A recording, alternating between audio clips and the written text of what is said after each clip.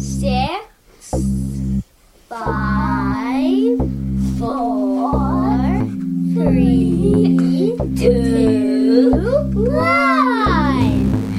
How about we do it again? 6, 7, 4, 3, 2, 1. I think I got it. Okay, let's try one more I time. definitely Ready? I can move you. Making review. Making review. Say 6, 6, 5. 5, 4, 3, 2, 1.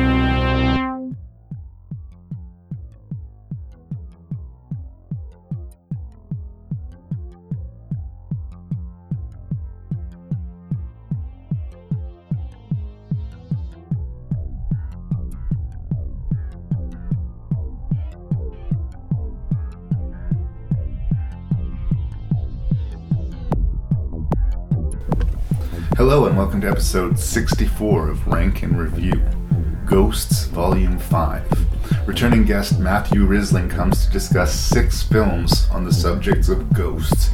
And yes, if that sounds familiar, we have been here 4 times before, and we may yet be here again. So thank you for coming back for this exciting installment of Rank and Review, and I certainly hope you enjoy it. But also please go into the podcast, as usual, anticipating that there may indeed be some coarse language and some spoilers for the films discussed. Please find Rank and Review at rankandreview.ca. Have a look at the website, and you can look at some of the episodes in our back catalog. You can also find Rank and Review on iTunes and on Facebook. And if you could do me a favor, your host and random Canadian Larry Parsons, just do me a solid and spread the word on the podcast to your other movie friends, because I would just love to get an audience for this podcast going. So, without further ado, welcome to episode 64 of Rank and Review.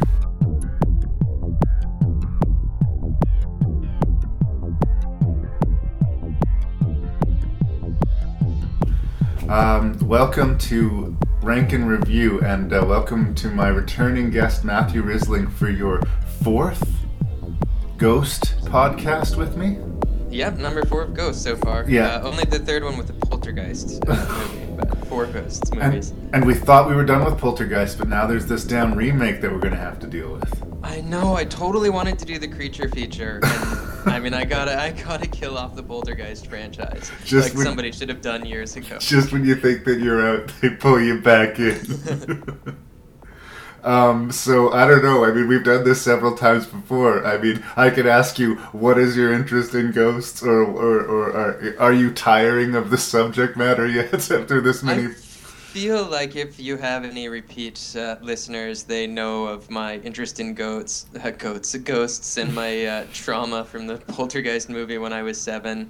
But yeah, I just wanted to do this because actually now this is a Christmas tradition for me. This is the 3rd consecutive Christmas that I've just basically hung out by myself and watched ghost movies for your fucking podcast. Well, I appreciate you doing it. Do you find that you're worn out of watching all of these ghost movies? Like, let's do some basic math. What's 6 times 4? 24?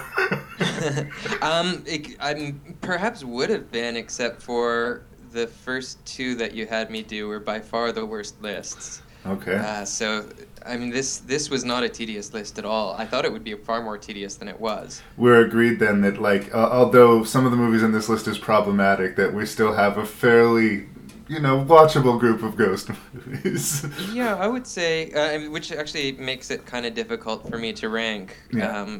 Which means I may not be taking the belt this time because so many of them are sort of tied with each other in the low Bs. I think that you got to look at those lists. I think you need to find one where the bottom and the top are really obvious, and that sort of takes like a third of the list is taken care of right there. Well, I would be super surprised if we don't have the same top and bottom movie on this list. Well, we shall see. Although I would love to hear your justification if we don't have the same. I guess time will tell. Well, we've been having some more and more scrappy episodes on Rank and Review, so time will tell. Yeah, I kind of want to get into a fight with you on this. It feels like you're kind of going round and round with your other guests, and you and I have been a little bit too collegial with each other. We'll find something. Even if we agree on a movie, we'll disagree about why it's good or bad. Yeah, let's do that. The 6 movies that we are going to discuss, we have a big supernatural blockbuster from a couple years ago, The Conjuring, from James Wan, who created Saw and Insidious. We have the telling of a quite interesting, actually, Gothic-themed novel, The Woman in Black, starring Harry Potter. We have Poltergeist 3. I know we've been waiting for this one. The circle How does closes. This end? What happens with Kane? People want to know. From Alexander Aja, we have Mirrors, which is a remake of a South Korean film, I want to say, called Into the Mirror. Yep. And Sure. we have another remake, The House on Haunted Hill. And we're going to wrap it up with the television epic, Stephen King's Rose Red. Is there anything... What? I'm just wondering, was Rose Red a big deal when it came out? Because I had never heard of it. But it was a big deal in that it was written exclusively for television. There's no sort of book source or short story source other than stuff that he ripped off, as we'll talk about when we get to the review. But it was sort of a big deal in that this was something that you could only see on network television. This was Stephen King's big badass haunted house movie. So okay. I guess we'll talk more about that later. Agreed. Is there anything you want to say before we jump into this? No, let's jump straight in. Let's do it. We have to get out of here. That's not gonna help. This thing has latched itself to your family. Father, we never seen nothing like this. I'm coming with you. No way. I can't lose you. There's a lady in a dirty nightgown that I see in my dreams. She's standing in front of my mom's bed.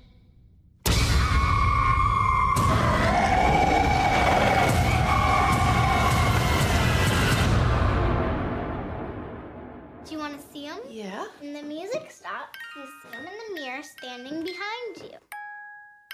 So, one of the biggest horror hits in recent memory is how we're going to start out this episode. It's called The Conjuring. It's directed by James Wan, and he brought us Saw, and he brought us Insidious, and apparently he's just done one of the Fast and the Furious movies, which I haven't really seen any of those, believe it or not. No, I'm hoping to get through my entire life without seeing any movie about somebody that is fast and or furious. Well, we'll see. It may be harder than you think. So, yeah, it was a monster hit, and it's definitely got this retro ghost thriller vibe, and it's got this horror movie sort of pastiche thing where it's based on a true story.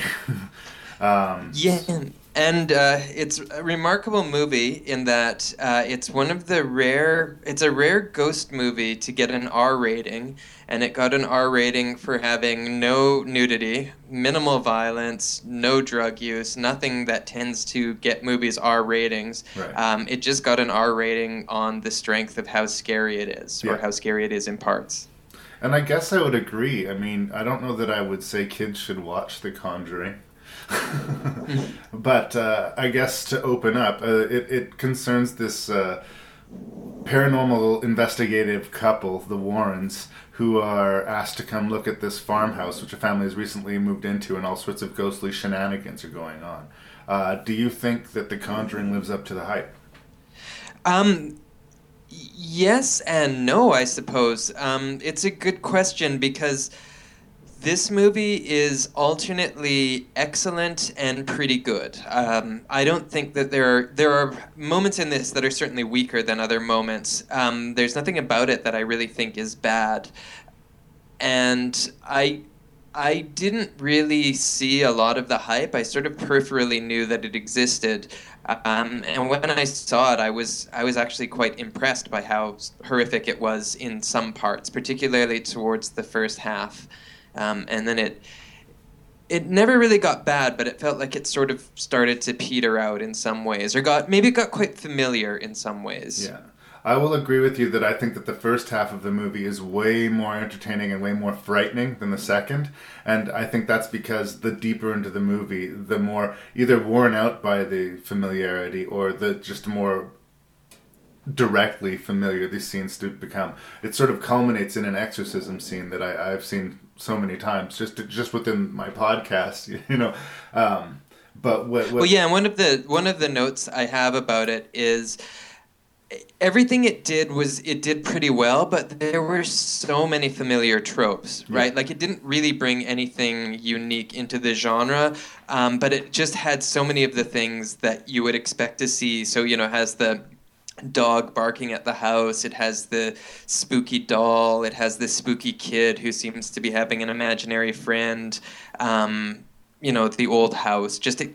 You name something that you would expect to find in this movie, and it's probably in this movie. Stuff so well worn it shouldn't work. And I remember saying a similar thing when J. Adrian Cook and I reviewed Insidious. It was like, you're using a bunch of ingredients that we've seen a dozen times before effectively. And I think that is like a skill, because like, again, well, these scares shouldn't be as effective as they are in this movie, but like, they're just very well executed. But I think it's the build that works and the payoff that doesn't as much. Yeah, what I found worked really well is when the director sort of reeled himself back a little bit, or maybe reined himself in a bit would be a better way to say it. They had one of, for me, the scariest scenes that I've seen in recent years, where it's two little girls in a room. The audience is pretty sure that there are ghosts by now. And one of the girls sees something in a shadow in the corner, and she's walking towards it. And like, the door is halfway open, I think, which is casting a shadow. And she is seeing something in it, but most of the shot is her sister reacting to what she's seeing. So as the audience, we're just seeing this girl's face. And the amount of terror on her face, and just the way that the movie sells it, it's so minimal. It's done without any special effects. One of my other notes is throughout the movie, the ambient music for the most part is pretty conservative, so it's not too bombastic, like get scared now. Yeah. And so when you have these moments where it's just the shadows and it's just the actors, and they did a good job of casting the kids in this family. I thought that worked extremely well. And that can totally blow it for you. If you have a weak kid performance, if we don't believe the kids, that's not gonna... With the jeopardy, a lot of it comes from the children, right? Yeah.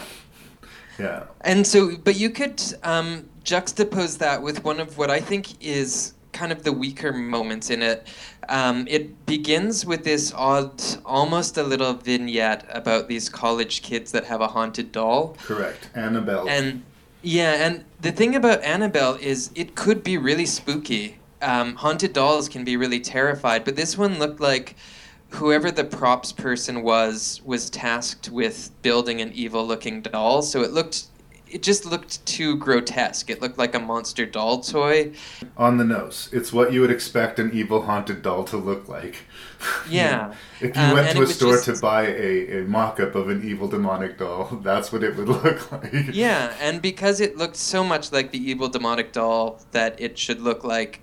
the thing that makes dolls creepy, the thing about porcelain dolls, why they are so often creepy, is because of how neutral their expressions are and just how blank, and they've got those beady little eyes that kind of follow you. You don't need to make it look like a demon doll. Like, your audience will get the idea. And this is something that the director is conscious of in his better moments, that the sort of less is more works so well in this. And then when he wants to do the more is more, I find it sort of kick me out from time to time. I mean, Annabelle got her own movie. I just sort of found the prologue, I mean, it was fine. It just seemed a little bit needless. Like, I don't know why we spent that time on the doll. If you wanted to set up the Warrens, which you obviously need to do, I guess I get that. But I don't get that as your entry point, you know. Well, and it also set up, I think, one of the most pointless fake scares at the end. So at some point, towards the end of the movie, the doll, Annabelle... I don't know if I should say comes to life, but starts doing spooky things because the Warrens who are these supposedly real-world exorcist types, have this room full of creepy souvenirs. These souvenirs that we know are still evil, so they can only stay in the Warrens' house because they're too powerful for other people. So at some point, the doll gets out and starts chasing the Warrens' little girl around their house, and then whatever, the main plot resolves itself. And then it has one of those fake-out endings where it seems like everything's fine, but it doesn't fade to black in credits, so we know something's going to happen. And then it ends with this shot of Annabelle with the music to indicate that doll is still alive and evil. Well, we already knew it was alive and evil. That's why it was in the cabinet. And they were just selling tickets for Annabelle, and it had nothing to do with The Conjuring. Much like this whole conversation is like a complete aside to the thrust of the story. My point is that the whole side story of the doll didn't need to be there. It seems like a built-in advertisement for their next movie. Yeah. But that's the only thing that, like, one of the real notches I'll take against it. I gotta say, I love the cast. And I for some reason, the fact that it's set in the 70s makes it feel scarier to me because so many great horror movies were just made in the 70s. Yeah, that worked for me. And I thought, actually, it had just the perfect amount of star power, where it has some recognizable character actors, Lily Taylor, Ron Livingston. Yeah, Patrick Wilson and Vera Farmiga play the Warrens. They're a high enough level that they're obviously professional actors, but they're not like... I mean, I think one of the first movies I reviewed had Harrison Ford, and I just couldn't see him as anybody but Indiana Jones, right? Like, it's none of these A-list celebrities that you're either the killer or... You're there for a reason, yeah. Well, I think that one of my issues is the fact that, like, why did they really necessarily have to pretend that this was based on a true story? I mean, I have a personal axe to grind. I'm a little bit of a skeptical person because I used to be very much a believer, you know? I used to be Mulder, and I've sort of eclipsed over to Scully in a lot of ways. Oh, incidentally, sorry to interrupt. Go One ahead. of the things that I thought was really strong about this movie was there was no Scully character. Not one. Right? The house is obviously haunted, and we don't have Ron Livingston saying, "I don't believe in ghosts," even though I just saw this horrible apparition come out of the mirror or something. There's like no that. shrink who thinks that she's psychotic and abusing the children. There's none of that side. And that's a very familiar, revisited thing, too. In fact, keep listening. It might come up in one of our later reviews. It just might. But what I wanted to say about the Warrens is that I think that this movie almost... Well, they're heroes. Like, these guys are going to be the center of this Conjuring franchise. And, I mean, I think if anybody looks into them a little bit, the fact that you can go to their haunted museum and take a tour and see the Annabelle doll for whatever, $50 a ticket, you know. The fact that the woman who said that this place was haunted has just published thousands and thousands of pages of rambling craziness that is inconsistent and, like... just obviously not something written by somebody who's got all of the pieces to the puzzle, you know? It doesn't have to be based on a true story. And the fact that they're hanging it on it sort of, in a way, rubs me the wrong way. I would rather this was just another spooky sort of ghost story that they decided, yeah, let's use that 70s aesthetic to our favor, you know? I just wish that it wasn't based on a true story because, let's be real, it fucking isn't. It's a horror movie. It's a story. Well, that's why we like it, because it's fantasy. Well, and speaking of overused tropes, based on a true story, it feels like somebody got that in their head once, that would make a movie scarier. It doesn't matter if it's based on a true story or not. It shouldn't play into it. But I mean, if it's scary, it's scary. If it's not, it's not. But I can't sleep at night knowing that the legend of Hell House could be true, Matthew. Yeah, there's a possibility. Anyway, I mean... I like The Conjuring, but I think I like it less than everybody else does. I mean, it's good. It's solid. It's a worthy horror movie watch. But, I mean, I'm not going to compare it with The Exorcist, or I'm not going to get too out of hand, you know? But when, again, I come back to when it works, it works. So I mentioned already the little girl's reaction to what her sister sees in the dark. There's also that really horrifying game of blind man's bluff that they're playing. The clapping game is wonderful. And that happens twice, and both of the times the payoff is really strong. And I mean, you know what it's going to be. They moved into this haunted house, and one of them has a blindfold on and they're trying to find whoever is playing with them, and the people that are playing can just clap, and they sort of walk around the house trying to find them. And you know at one point something's going to be clapping that isn't one of them, and something really scary is going to happen. And even knowing it, the way they execute it, with that little kid jumping out of the darkness and clapping his hands, like that was, even seeing it coming a mile away, it really got me. It's chilling. It's chilling. And I think that is James Wan's kind of gift. He, like, I've said it before, we know exactly how he's going to scare us, and yet he scares us. And I think that's that's definitely a talented filmmaker. Yeah, Lily Taylor in the basement for the first time. Yeah. They kind of spoiled that scare in the trailer, but it's still just an amazing, amazing moment. And again, all of this stuff happens in the first 40 minutes.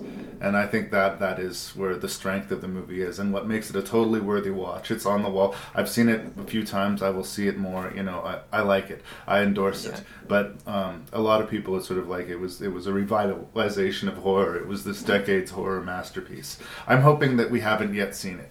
You know, I'm hoping that horror masterpiece is still out there waiting for me. Well, and it did have, like, towards the end, you already mentioned that there was an overly familiar exorcism.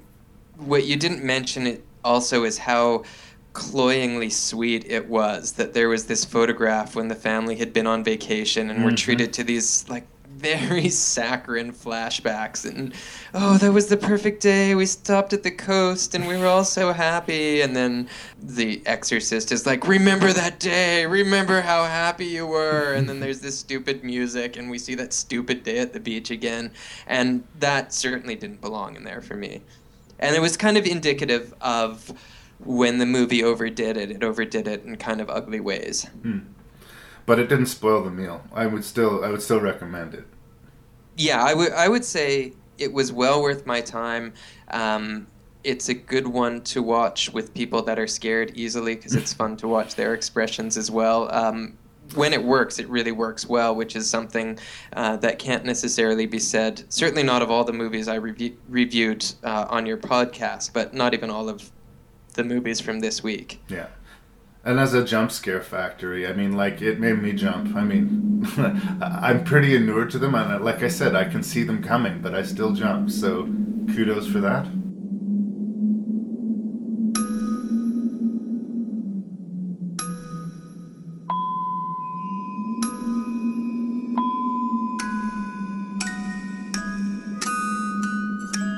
During afternoon tea, there's a shift in the air. A bone-trembling chill that tells you she's there.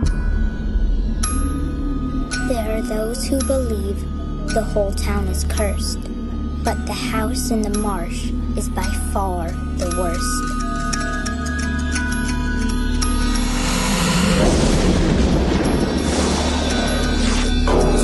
What she wants is unknown, but she always comes back. The spectre of darkness. The woman in black. Okay, so before we get into The Woman in Black, I've got to admit some personal baggage that I'm going to be bringing into this. You have a crush on Harry Potter. I totally am in love with Daniel Radcliffe. No, that's actually not the case. But I am kind of in love with the source material of this. I am familiar with the novel, which was published in 1983, but is a very sort of throwback gothic ghost story, because I saw a stage play of it, performed actually by good friends of mine, that told sort of the base story. And it rang familiar to me because I remembered as a kid seeing this BBC production of a movie. I didn't remember then that it was The Woman in Black, but it was very much this story. I keep on running in to The Woman in Black, which, if you know the context of the story, is actually super fucking creepy. But it's weird because this is the most conventional of ghost movies in a lot of ways. Like, there's a jump scare involving birds early on, and I almost like, damn it, you know? And yeah, it's centered around Daniel Radcliffe, who's trying to prove to the world that he's more than just Harry Potter, right? And I feel sort of again, like we talked about in The Conjuring, a lot of very familiar tropes throughout this movie. But I also still found it quite frightening. So I thought this might be one that we would disagree on, because as it turns out, despite my obvious flaws that I see present in the movie, I'm actually quite a fan of The Woman in Black. I think I'm probably less of a fan of it than you are, but I did think it was quite good. Similar, I suppose, to The Conjuring, there were a lot of familiar tropes, as you've already said. In some ways, some of them get handled with a bit more of a light touch. For example, we've got the second movie in a row that begins with little kids playing with creepy dolls. Mm-hmm. But this time we actually have creepy dolls that look creepy. Those dolls, all of the toys in this movie are just, they could have just done a series of shots of those fucking toys and it would be a creepy movie. Damn. But yeah, but you were saying, yeah, we open basically with 3 children committing suicide. Yeah. That's where we start.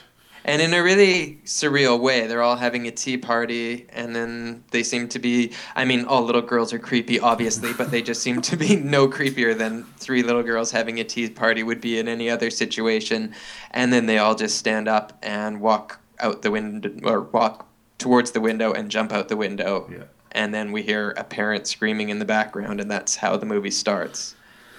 And that's when we get into this really creepy sort of ghosty curse that goes on. I think part of the thing about this movie is that it does target children. Maybe that hits sort of a soft spot for me. The curse of this evil spirit, and depending on what interpretation you see of this, if you see her, it means a child's going to die, or necessarily in some interpretations that your child is going to die, just by seeing this vision of this awful woman in this black funeral garb.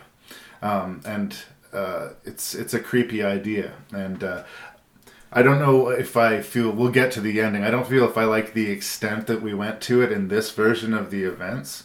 I think in the original BBC teleplay version that I saw, it ends just with him seeing the woman in black and her pointing at him and screaming, and we just know what it means, and that was enough. I actually didn't mind the way this ended. It had a little bit of a twist, as ghost movies are wont to do.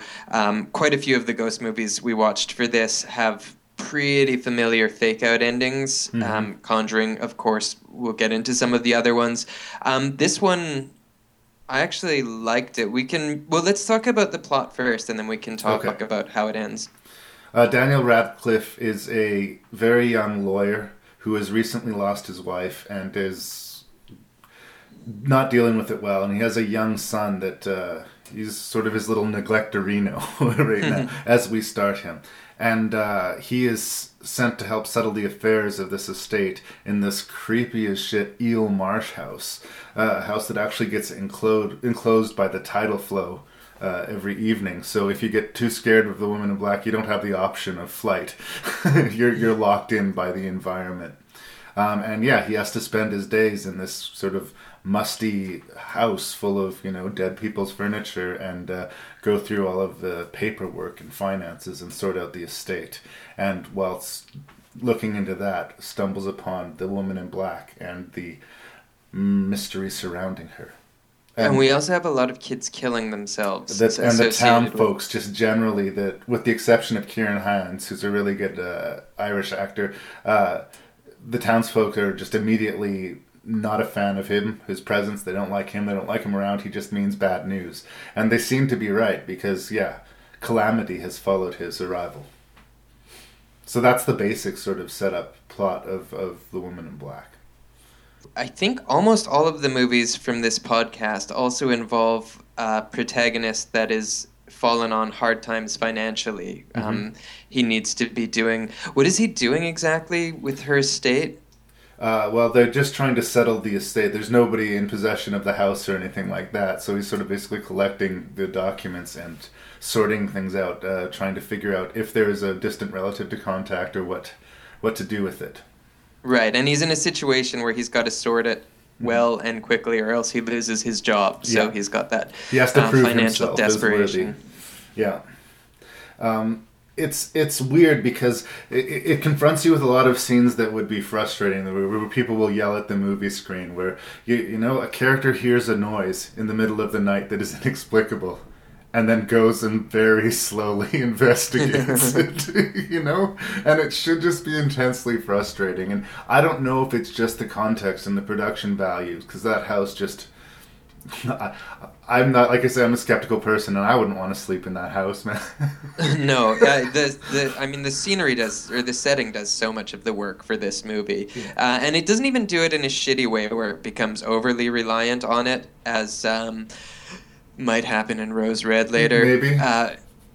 It's good. It's the right kind of house with the right kind of creaks and just enough scary stuff to keep the tension up.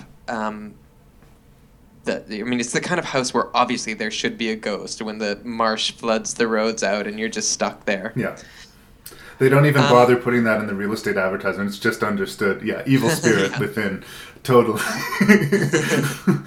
That's why you buy that house. Yeah. I didn't actually like the movie quite as much as you, it sounds like, though. Right. I had a big problem with the protagonist, who his wife is dead, and he just walks around mopey all the time, and he sees his little precocious kid's drawing of him, and it's like, a stick figure with a big frowny face. And like, right. Oh, Daddy, that's you. You're always so sad, Daddy. And then Harry Potter walks around, oh, I'm so sad. Everything's so mopey. And, so when he's in the house by himself and we don't know what's going on and the ghost might kill him, I don't really mind that. He's becoming such an annoying presence. The supporting character, what did you say his name was? Kieran Hines. He's the one friendly... He and his wife are the two friendly people in town as far as we see. Yeah, he's a guy that I could latch on to, an hour and a half into the movie when they finally introduce him. Another thing is, I think... You could say that the pacing is slow to build up suspense. I actually think the pacing is a little bit off, especially at first. I find it takes too long to really get into it, and you don't have a character to latch onto. So, I mentioned that I don't think they're coasting off of the fact that the setting is so spooky. I think they are coasting off of the fact that they've got Daniel Radcliffe, and they just assume that because he's the protagonist, we will care what happens to him. But he doesn't sell the character at all to me. He is very, very, very young looking. There's a little bit of a Leonardo DiCaprio thing that I feel with him, and that I don't think he's a bad actor, but he's always got this quality where he kind of looks like a kid to me. And yeah, I didn't mind that so much. He was old enough to have a son that age. It's early 20th century. They were popping him out pretty young. By the time you're in your early 20s, you've lived a long, hard life in a lot of respects. That's sort of like the whole cowboy world, where I don't mind seeing babyface cowboys because a lot of them, were. But yeah. I understand that it wasn't unheard of to have somebody so young have such a large responsibility. I think the problem of Radcliffe's casting is, unfortunately, and this would really irritate him, the fact that he is Harry Potter to so many people. That it's just an out for the movie. I think that, give this movie 10 years, and when people just don't care about Harry Potter as much or Daniel Radcliffe as much, and he's just another protagonist in a ghost movie, he fits that template role. It's so many horror movies start with somebody's having a terrible tragedy in their life and they're in a terrible place, and this supernatural adventure sort of is set on that precipice, right? So many movies, some child has died, some wife has died, and we meet the widow, and they're already in a down place when the supernatural strikes. It may be a flaw, but it's an almost a horror movie archetype. I don't mind that so much. I don't necessarily agree with what you're saying about having to see him as Harry Potter, because I haven't actually seen any of the Harry Potter movies, so I didn't... You were still distracted by him, obviously. Well, I know that he is Harry Potter, but I could let that go. But yeah, he was just too mopey and too droopy. So it would even be possible to keep... starting with a little bit of desperation as far as your job goes or your finances. That's very common. We're going to see it again and again. That's okay. A traumatic loss of a loved one, that's fine because ghost movies are psychological. They're so often about loss or something being missing from your life. That's About okay. death. Yeah. But he was just so droopy dog that after a while it was hard for me to really Sympathize. identify with him at all. Well, I thought the thing that would be the fuck moment for you was the ending. He solves the murder mystery, or the mystery of the curse, or so he thinks, and he's reunited with his son, and he's happy to see his son, and he hugs his son, and everything's going to be A-okay. But no, his son is lured onto the train tracks, and he runs to save him, and they're hit by the train, and it was all for naught, right? I guess he was right to mope around, because he just wasn't going to be happy until he got his wife back. And the fact that the movie frames a happy ending around a child and his father being run over by a train is more optimistic than I think it No, I liked works. it. I thought that was something that I hadn't seen before, and I wasn't entirely sure how to read it, so I'm curious to get your opinion. But so the woman in black, her child had died, and he sort of reunited their corpses and buried them together, and so now they can be together in the afterlife. And then, his kid sits at the train station, wanders onto the tracks. He follows his kid onto the tracks. They both get hit by a train, and then they get reunited with his wife, all together in the afterlife. And it felt to me like that was a weird thank you from the woman in black. She didn't keep them there. They wasn't trapped there, or wasn't part of that curse. They were sort of, I guess, free to go. And I guess she was giving Daniel Radcliffe what he wanted. He gave her family back, so she gave him his family back. Yeah, it seemed like oddly magnanimous, and sort of like I mean, if you're an evil ghost, and you want to do something nice, how do you say thank you? It's like when my cat brings me a dead rabbit or something. I don't necessarily want the rabbit, but he thinks that that's a nice thing. I kind of felt like it's the thought that counts. Yeah.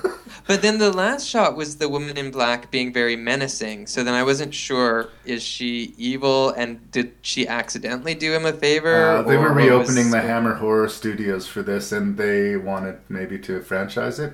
Hence, perhaps someday because there is a sequel. Perhaps someday us talking about Woman in Black too. Yes. The one thing I wanted to mention quickly, because we're pretty deep into this and we haven't, is the jump scares in the movie. Okay. Because I think there's some fucking good ones. And again, much like with The Conjuring, they shouldn't work. Him looking through that little ornament chime jewelry box thing, and her appearing in a vision behind him, and just... I thought some of the jump scares in the house genuinely worked. And I just wanted to throw a few points up in its favor. I know I come in a little bit biased because I love the source material and I love, seeing the play. And I have my own personal baggage. I came in liking it. I probably was going to give it a C- sight unseen almost, because I like this sort of type of story. But as I say it, I know it's a very, very familiar one. Rage, You think she's able to create some sort of mass hysteria? It's more like mass hypnosis. Oh, it's a great act. Carol Ann creates the fire and you feed it. you made this happen. You made her talk about him. You made her remember him. He was lost. Can you feel the cold? He's devouring the heat, the energy.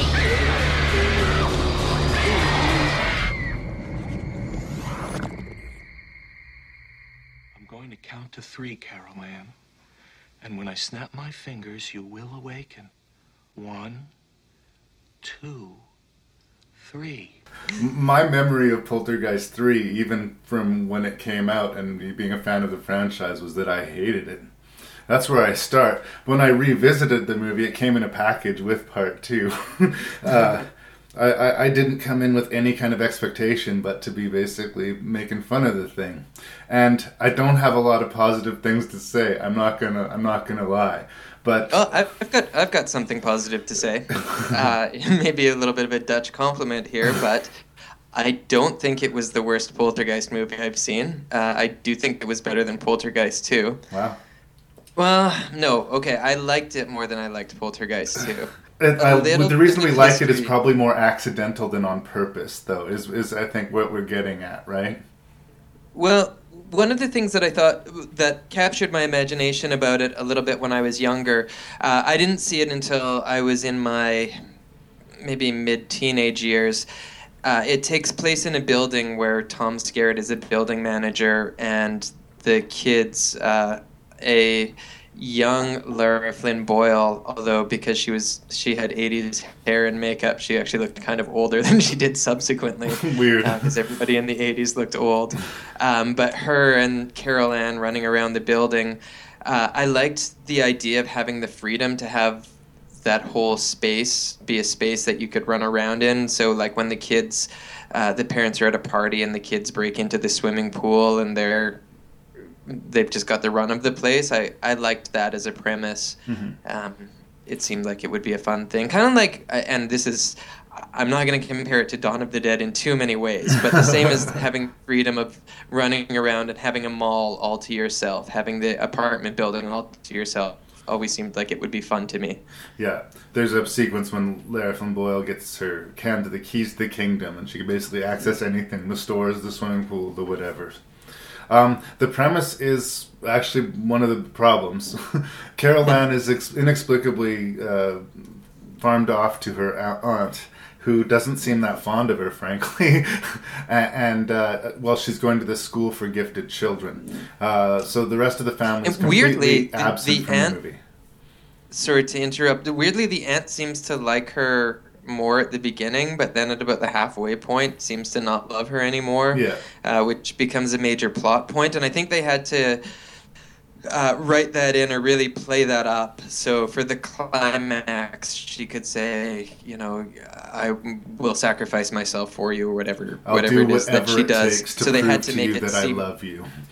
Yeah, and they had to make that seem like it had stakes, but it didn't make sense because when we're first introduced to this family, they seem to really be into each other and they all love each other. So it's a weird misstep of the show. Like, it should have been awkward. I think that she should have been having a weird icy relationship right across the board. Maybe that would have helped it.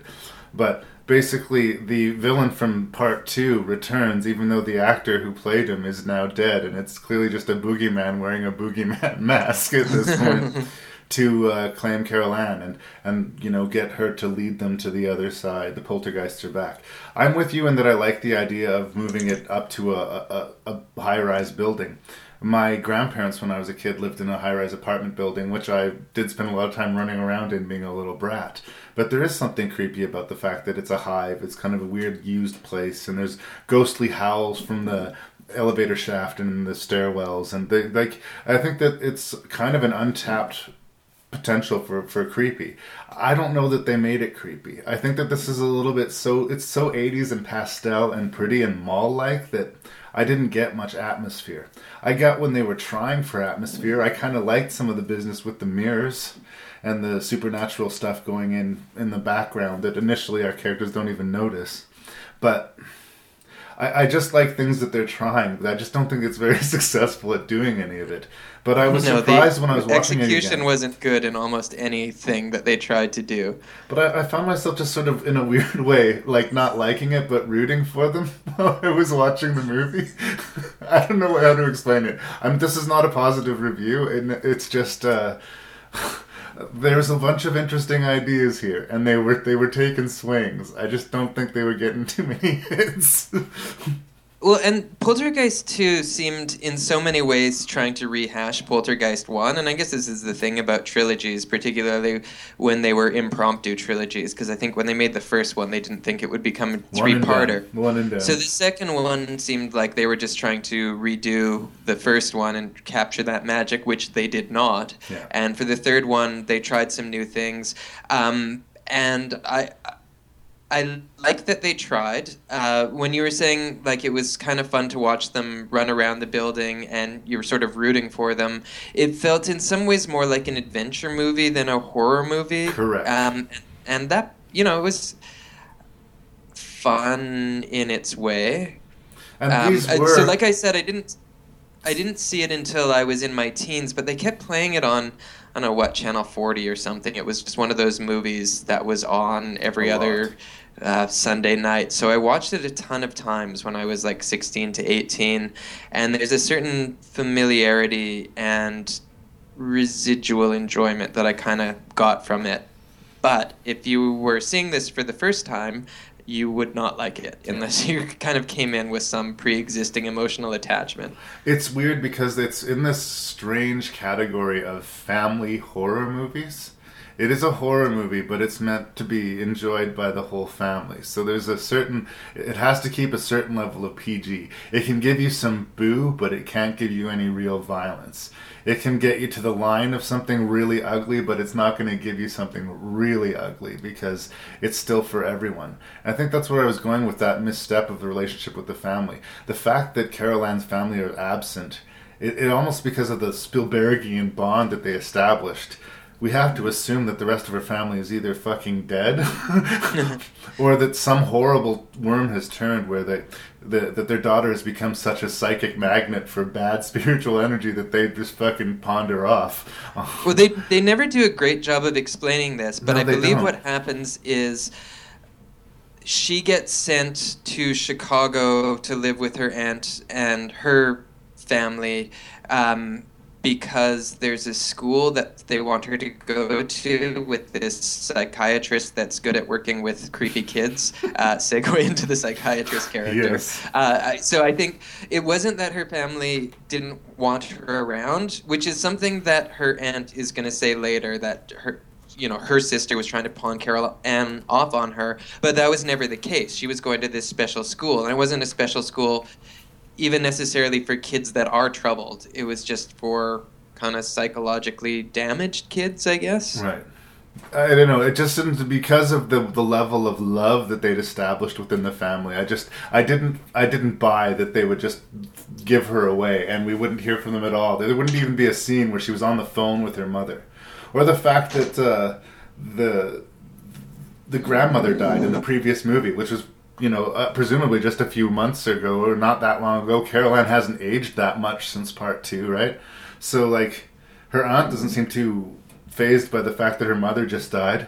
And, her mother was a psychic, we found out in the previous movie, so she must have some knowledge that this ghost business exists. And there's all sorts of problems. And it would have been so easy to solve, too, to give her aunt a problem with her, because you could say, like, the grandmother and then Carol Ann's mother were both psychics in the last one. So you could say they had a special bond that the younger sister always felt left out of. So she might have a little bit of residual bitterness or something. Like, it wouldn't have taken any time just to do something like that. But they just didn't bother. They were just like hoping, just let us go. We have Carol Ann, that's all we need. The rest of the family, whatever. They died in a car accident or whatever.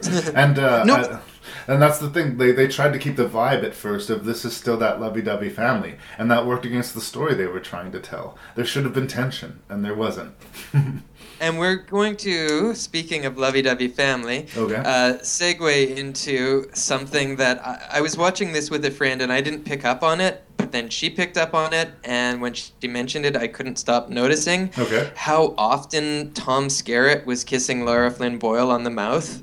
Like, really? So he was supposed to be her dad, right, and she was his 17-year-old daughter, but there was a lot of mouth kissing. And, like, their mouths were closed, but still, it was getting to be the point where this doesn't feel right to me. Whoa, daddy.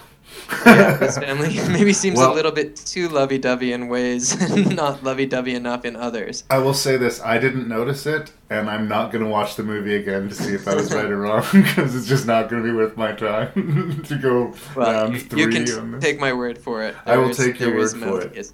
Laura Flynn Boyle, the older sister, worst fucking babysitter ever. Just utter child neglect to the left and right. Yeah, I didn't mind that so much. So Carol Ann, she has to take care of Carol Ann while the parents are downstairs at a party, but she wants to go to her friend's party, so she leaves Carol Ann on her own, and Carol Ann's like, no, go to the party. Whatever, I'm 10. Good. I can sit alone in a hotel room by myself. And I actually didn't think there was a big problem with that. That's the kind of thing... The kind of irresponsible teenage behavior that you should expect from teenagers, and sure, ground them for a week or so when they do it, but don't be surprised. It's like yelling at a toddler for pissing his pants. It's, it's going to happen. It's going to happen. I get that. And it's not like she left her alone in a house or a cabin in the middle of the woods or something. You know, they were all in the same building. And they didn't know that there was a ghost, so shouldn't have been a big problem. Anyway, this psychiatrist character who's supposedly, you know, here to help Carol Ann and is, like, just such a preposterous, skeptical character. He's one of the two really preposterous skeptics that we're going to encounter in these films. And he is so hostile towards her. He hates her so much. She hasn't even done anything to him.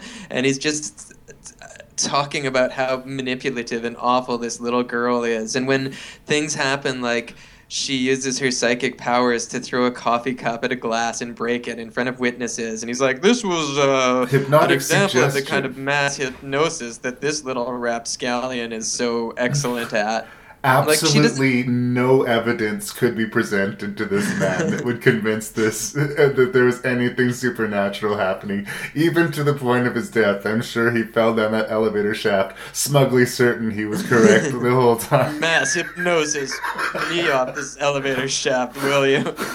But yeah, like there were visitors to this school watching Carol Ann behind one-way glass, and she literally psychics a coffee cup at the glass, which shatters. And he's like, no, it's hypnosis. Yeah. Like, what part of that is hypnosis?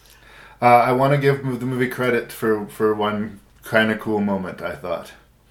Tangina returns from the previous films, the strange, squeaky voiced member of the Lollipop Guild that helps fight the another ghosts. thing I noticed, although she is not the mother of Yeardley Smith, she could easily be the mother of Yeardley Smith, Yes. Lisa Simpson. She seems to really enjoy being this powerful figure and walking around with her chin up and being very smug. And she loves Carol Ann and she's going to come rescue her. So I thought it was kind of cool that she had a very sudden death and that, weirdly, Laura Flynn Boyle's character suddenly erupted and emerged from her corpse. Yeah, I Like, forgot that was about a that. fucking weird moment, but like I did not see that coming. And it was shocking, A, because Tangina was suddenly out of the picture, and then B, that I didn't see this sudden emergence happening. So I will give the movie points for that. There don't seem to be any rules in this universe. We don't really know what it is that these ghosts are capable of, or even what things can happen in this universe. So I wasn't all that thrown by it, because the ghosts just seem to do Whatever. yeah, they're not even necessarily haunting ghosts. Like the whole building turns to ice, and then the boyfriend emerges out of the ice in a really hilariously overacted scene. Yep. And then he's fine, but then he's evil with Laura Flynn Boyle. That was a weird, sort of untethered moment of this story too. I thought it was kind of interesting that they get Laura Flynn Boyle back, they get her boyfriend back, but no, they're not back. They're evil. We see they sort of get into the mirror and walk away with this mischievous grin. If that was the last we'd seen of Laura Flynn Boyle, I would have said that was kind of ballsy. But no, she comes back and she's rescued and she's fine. Her boyfriend, however, gone from the movie. So he's still evil and trapped in the mirrors, I'm gonna guess. It was just, we've already thought way more about this movie than anybody involved in writing it did, is my guess. So we're almost 15 minutes into this. Is there anything that we want to say more about Poltergeist 3? In the interest of voicing an unpopular opinion, I know that the actress who played Carol Ann died shortly after this. I just think she's in maybe mediocre to okay child actress. There's just something so saccharine about her delivery and her perfectly, pinched Cabbage Patch Doll cheeks that is just like, I don't know, it's almost... You know how you talked about Annabelle, the evil doll, being the perfect evil doll. In a way, she's the perfect, precocious, cute little blonde child, right? Well, I'm going to make you feel like an asshole here, Larry. Okay. Or lay bare the fact that you are an asshole. The reason why she looked like a Cabbage Patch Doll is she was having health problems that they thought was Crohn's disease. She was all puffed up on steroids, but it was a misdiagnosis. So the thing that she actually had killed her. So she was quite sick during the filming of this, and she was on a lot of medication that was making her look a little bit puffier. Look puffy, but also she just seemed a little bit off, and it's because she was sort of dying when they were filming this. So I hope you feel bad about yourself. Well, I think that's probably a good way to end this review. Well, here you go. That's where you'll be spending most of your time. The company wants us to patrol the premises every couple of hours. The mirrors, they're so clean. Fella who was working here before you, he was completely obsessed with these mirrors.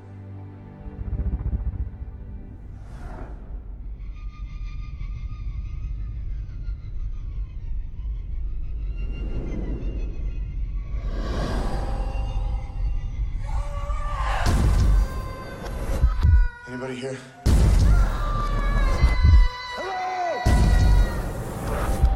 What the hell?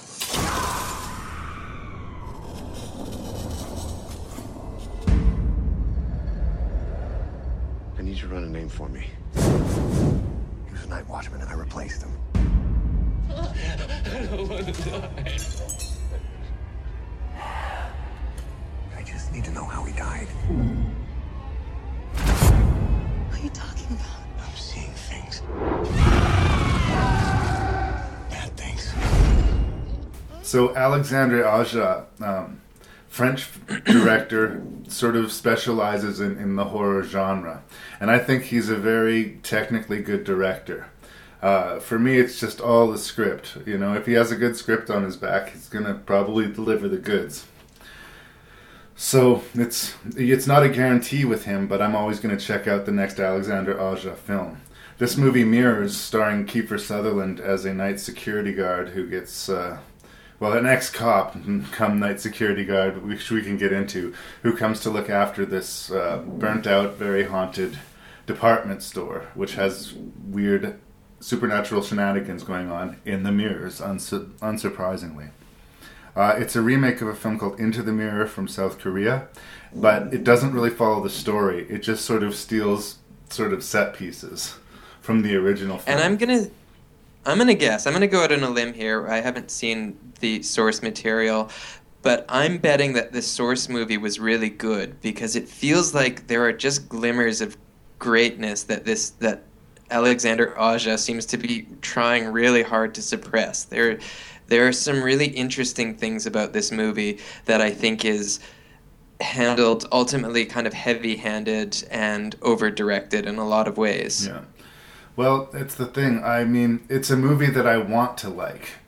That's where I come into it, right? And it keeps on trying my patience. I think it starts pretty strong. There's a fairly shocking murder/suicide scene, depending on how you choose to interpret things. That sort of starts things off and sets you into, this is going to be a hard, brutal, R-rated movie. But the story it's telling is another one of these PG standard ghost stories, you know? Find the root of this evil, bring person A to point B, and then we'll get to the other side of it. But it's got all of these very hard R-rated set pieces. And it's also just way too long. It's 2 hours long. And I think that if they'd somehow managed to squeeze a half an hour out of it, that I'd be here saying, yes, see Mirrors. Right now I'm just sitting here saying, well, I want to be saying that I really like Mirrors. Yeah, there were some good bits in Mirrors, but I think ultimately some of it was too familiar and some of it became ridiculous. The ending of this it just completely fell apart at the ending. We'll talk about that in a second. But there were also like the standard horror movie or ghost movie tropes, which again I don't think is so bad. It starts off with a character that he sort of fell from grace as a cop. There was a shooting and he became an alcoholic and he was trying to get his life back together. So he's working in this haunted department store. It had had a fire 5 years previously, and they were slowly renovating to reopen, and he had to keep the lights burning at night. But there's questions like, so why does he stay here? This is where the financial desperation can be a useless tool for these useful tool for these kind of stories. There's a point where he's like, this place is scary as shit, and his sister's like, well, why don't you just get a better job? And he says, quote, it's not that simple. and then that's the end. Yeah. Like, it is exactly that simple. You can get paid that much working at Starbucks. Like, the ham-fisted screenwriter wants him to be there because he has to, but it's just like, it's not that simple. Don't worry about it. Why do you stay there? Don't worry about it. Well, here's, I'm not really arguing the point, but here's what I would say if I had written this movie, why I would say he stays there. Well, A, because we needed him to stay there. But people who had positions of authority or power tend to like that. So cops who are no longer cops, tend to become security guards because they can pretend they still carry that measure of some imagined authority, right? It's sort of. And if they kept that would have added an interesting dimension to his character, but because then he wouldn't have been the completely selfless, heroic dad. Yeah. He could be on a bit of a power trip. But they just don't bother, right? Yeah. They just say it's not that simple. I think you're right. I think that the secret to this might be if maybe he wasn't a perfect man, and maybe if he was in a prison of his own making in a lot of ways, that, in a way he sort of at least somewhat redeems himself by solving this very industry standard ghost puzzle. Where I will give the recommend. But we don't even really know what he's redeeming himself from. Well, Sorry, it's not really I clear in the background. I just wanted to say some positive stuff about the movie because I feel like I'm giving this an F, and I don't think it's an entire catastrophe. There are some cool moments to it. Most famously, it'd be Amy Smart's death sequence. Yeah, that was one of my favorite moments from any of these movies. Right. Do you want to say what it is? We sort of understand that if you see a glitch in the mirror, if your reflection doesn't match you, if you notice something bad about the mirror, that means something bad could be happening to you. You've sort of opened yourself up to this evil force. So Amy Smart's getting ready to have a bath, and she glances at herself in the mirror and then turns away, and her reflection stays. And we follow her as she gets into the tub and sits down to relax and have a soak, and her reflection in the mirror opens her mouth, grabs her lower jaw, and just starts pulling and pulling. And we see Amy Smart receiving the injury as she tries to relax in this tub.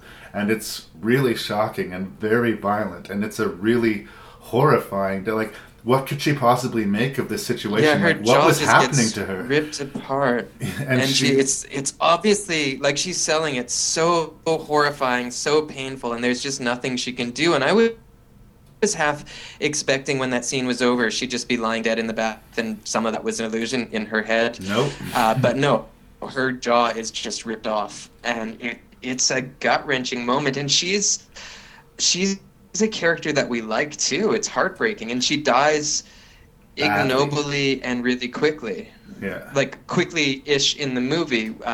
It just seems like there's more for her to do, and she's just plucked too soon. Well, and that's a kind of thing that I like. I like when a movie gives us a character that we like so that we feel that. We get impact from the death, a wash death, for the lack of a better word, when something bad happens to him, we're like, oh, fuck, that sucks, as opposed to it's just another random asshole who gets, wiped off of the screen. And I do think that was a very, very strong sequence, a very strong sequence in the middle of a not very strong movie. Yeah. The other one that I thought was pretty good was when Kiefer Sutherland is using his cop connections to look at the corpse of the previous security guard who he had died looking in the first scene. He looks in the mirror and his reflection stabs him in the throat with a piece of glass. And then in real life, the guy dies. Kiefer Sutherland looks at his corpse in the mortuary, and there's a predictable jump scare, but kind of like The Conjuring and kind of like Woman in Black. It's a predictable jump scare that works. Right. You know something is going to happen. It's not even all that remarkable what happens, but for me it just worked. Right. In a movie where I didn't think a lot of things worked. So yeah, I found with Mirrors personally, the deeper we got into it and the more it involved Kiefer Sutherland's son, and the more we got into this sort of conventional murder mystery or ghost mystery where he has to forcibly bring this woman who may or may not be the origin of all of this evil back to the store, the deeper into the movie, the more conventional and less interesting it became. Was basically what I was trying to say there. Yeah, until it degenerated into an action movie at the end. Kind of, not out of nowhere exactly, but when he brings this nun who was possessed. I didn't quite fully understand how she fit in, but when she was a little girl, there was a demon in that place because it used to be a mental hospital and it haunted her. Can you explain that better? Why it was so important? She saw the evil in the mirror and tried to escape it. She's in a convent where they don't allow mirrors. All the mirrors are covered and painted over. Similar sort of attempt that Kiefer Sutherland makes to protect his son, where he and his ex-wife paint all the mirrors in the house, as if you could possibly cover every reflective surface. But no, I got that, but the part that I was confused about was what made her so special. I think, again, I'm just pie in the skying it here. Maybe she was the initial person that this evil was revealed to. Again, it's not really clear to me in the film itself. But she was possessed by the evil and got away. And I guess the thought was that maybe either giving the evil what it wants or bringing this, curse back to its very beginning would somehow bring it all to an end. He was pretty desperate at that point. Like, he was trying to protect his son, so I guess I'll give him points for just trying something, because what do you do? What could you possibly do to fight against something like this? But yeah, and two things that leads to. One, a charming, but sort of silly, memorable moment where Kiefer Sutherland pulls a gun on the nun to make her come back. I think maybe the movie Free Jack with Emilio Estevez is the only other movie I can recall where somebody pulls a gun on a nun. And then the other thing is when a bunch of convoluted stuff happens and he gets the nun back to the mirror factory that used to be a mental hospital, and the nun gets possessed and then starts chasing him around, it becomes a really silly action movie where he's like it just becomes a totally different movie. Anything that might have made it creepy goes away. At one point, he picks her up and stabs her on a broken steam pipe, and steam comes out of her, which was notable because that's how Arnold Schwarzenegger kills the bad guy in the movie Commando. And it really wouldn't be out of place in the movie that this has now become if Kiefer Sutherland said, "Let off some steam." Yeah, and that's unfortunate because I think it started stronger than that anyway. I'm not saying that this was going to be an amazing movie, but I think it was a movie that was full of potential. Mm-hmm. And then, like, at the way that it ended when the factory blows up or whatever, and Kiefer Sutherland comes crawling out, and then there's this slow reveal. He's looking at first a name tag and then some writing, etc., and he notices everything's backwards, like he's in the mirror and he's not casting a reflection. Seeing the mirror image of the world now. He's sort of trapped on the other side. Yeah, that could have potentially been a creepy ending or an unsettling ending, but then for some reason the director decided to make this really invasive music score. That just, like, okay, this was going to be creepy for a second, but like the gunfight at the end, it just became loud and too much. For me, the essential failure there is that it's supposedly a devastating ending. We should be like, oh shit, over that. Like, this is crushing, this is devastating. And for me, I was just feeling that sense of relief that I knew the credits were about to roll. Now, I know that I do feel like I'm being more severe on Mirrors than I need to be. There are much worse movies than Mirrors. But I think considering the talent involved in the premise there, it's just one of those movies that should have been better than it was. Yeah, the disappointment, and from the first scene, because the first scene was good, so it sort of set the expectations high. If it hadn't started off good, it wouldn't have been so bad when it got bad, but it's like we were lied to. And just a quick tangent, because we probably should wrap this one up here, but the role of security guards in horror movies. Well, I mean, in a way, there's been only a handful that I can think of, like legit horror movies, that the main character is a security guard, which seems silly because that is a real scenario that happens every day where a person is in an isolated place that is very full of scary atmosphere, which could be used for scares, I think. But typically what the night security watchman is used for is like a red shirt. Some guy who's dumb, not paying attention, and gets iced before we even know his name. So, speaking as a night security guard, I think this needs to be fixed. Stephen, are you doing this? No.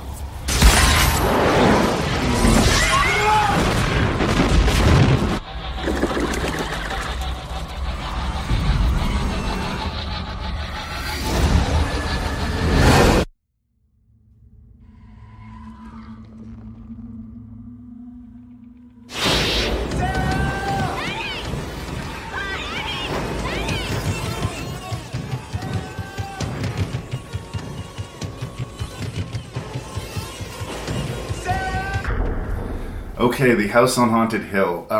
This film was produced by Robert Zemeckis as part of his Dark Castle entertainment project, where he was going to get a bunch of young directors and a bunch of producers and basically recycle old Hollywood films and bring them updated to a modern audience. This House on Haunted Hill, I believe, was the first of those and was somewhat successful in sort of bringing an old story to a new audience. I guess what I feel about this movie generally, and we can get into the plot here right away, is that it was kind of advertised as a horror movie. And to me, it's a much lighter, funner affair. So, I mean, if you went into it saying, I want to be scared, I don't know if you would like The House on Haunted Hill. But if you went into it saying, I want to be entertained, I'm going to say, maybe you will. Yeah, I thought it was okay. It certainly exceeded my expectations, which were just rock bottom low. Right. It had a couple of things going against it. One of them, just personally, it was almost contemporary with a similar remake called The Haunting that came out a few months later with Liam Neeson, which was just one of the worst movies. And not even one of the worst ghost movies, just one of the worst movies. I think it one may of the be worst movies of the same year that saw The Phantom Menace.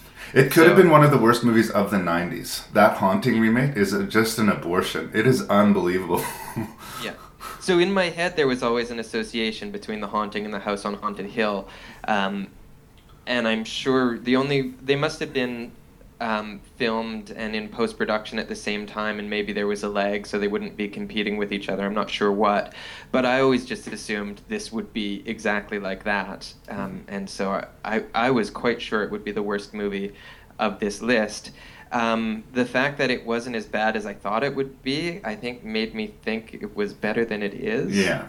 Well, that's the thing, because like there's fun stuff to talk about in this movie, but I do not want to overpraise it. No. I mean, a big red flag is one of the stars is Saturday Night Live alumnus Chris Kattan in only a semi-comical role. So at some points he's called upon to act. I'm not sure that he does a great job of that. Yeah, we haven't seen a lot of Chris Kattan anywhere lately, have we? Actually, I don't think he necessarily sucked in the movie, but I think that he is really emblematic of like that character is supposed to be terrified and supposed to be our anchor into this horrible house. And he's kind of more amusing and funny. Much like the movie was supposed to be scary, but it's kind of more amusing and funny. The plot centers around Jeffrey Rush, who takes the role originated by Vincent Price as this millionaire, eccentric con artist kind of guy who invites a bunch of people to see if they can stay overnight in this very haunted house. And if they can, they get $1 million out of the deal.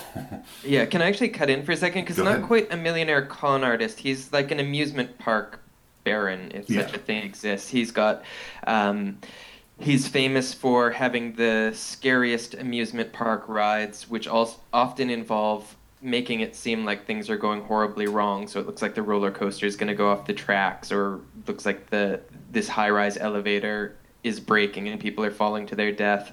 There's the opening scene with some reporters sort of filming this amusement park. A couple of times it looks like they're going to die, which is why when I got into this the first time, or when I started watching it, I was so sure that the big reveal at the end was that there were going to be no ghosts and this would just be a fake haunted house. But as it turns out, there were real ghosts in it. No, I think they had to deliver on that promise somewhat.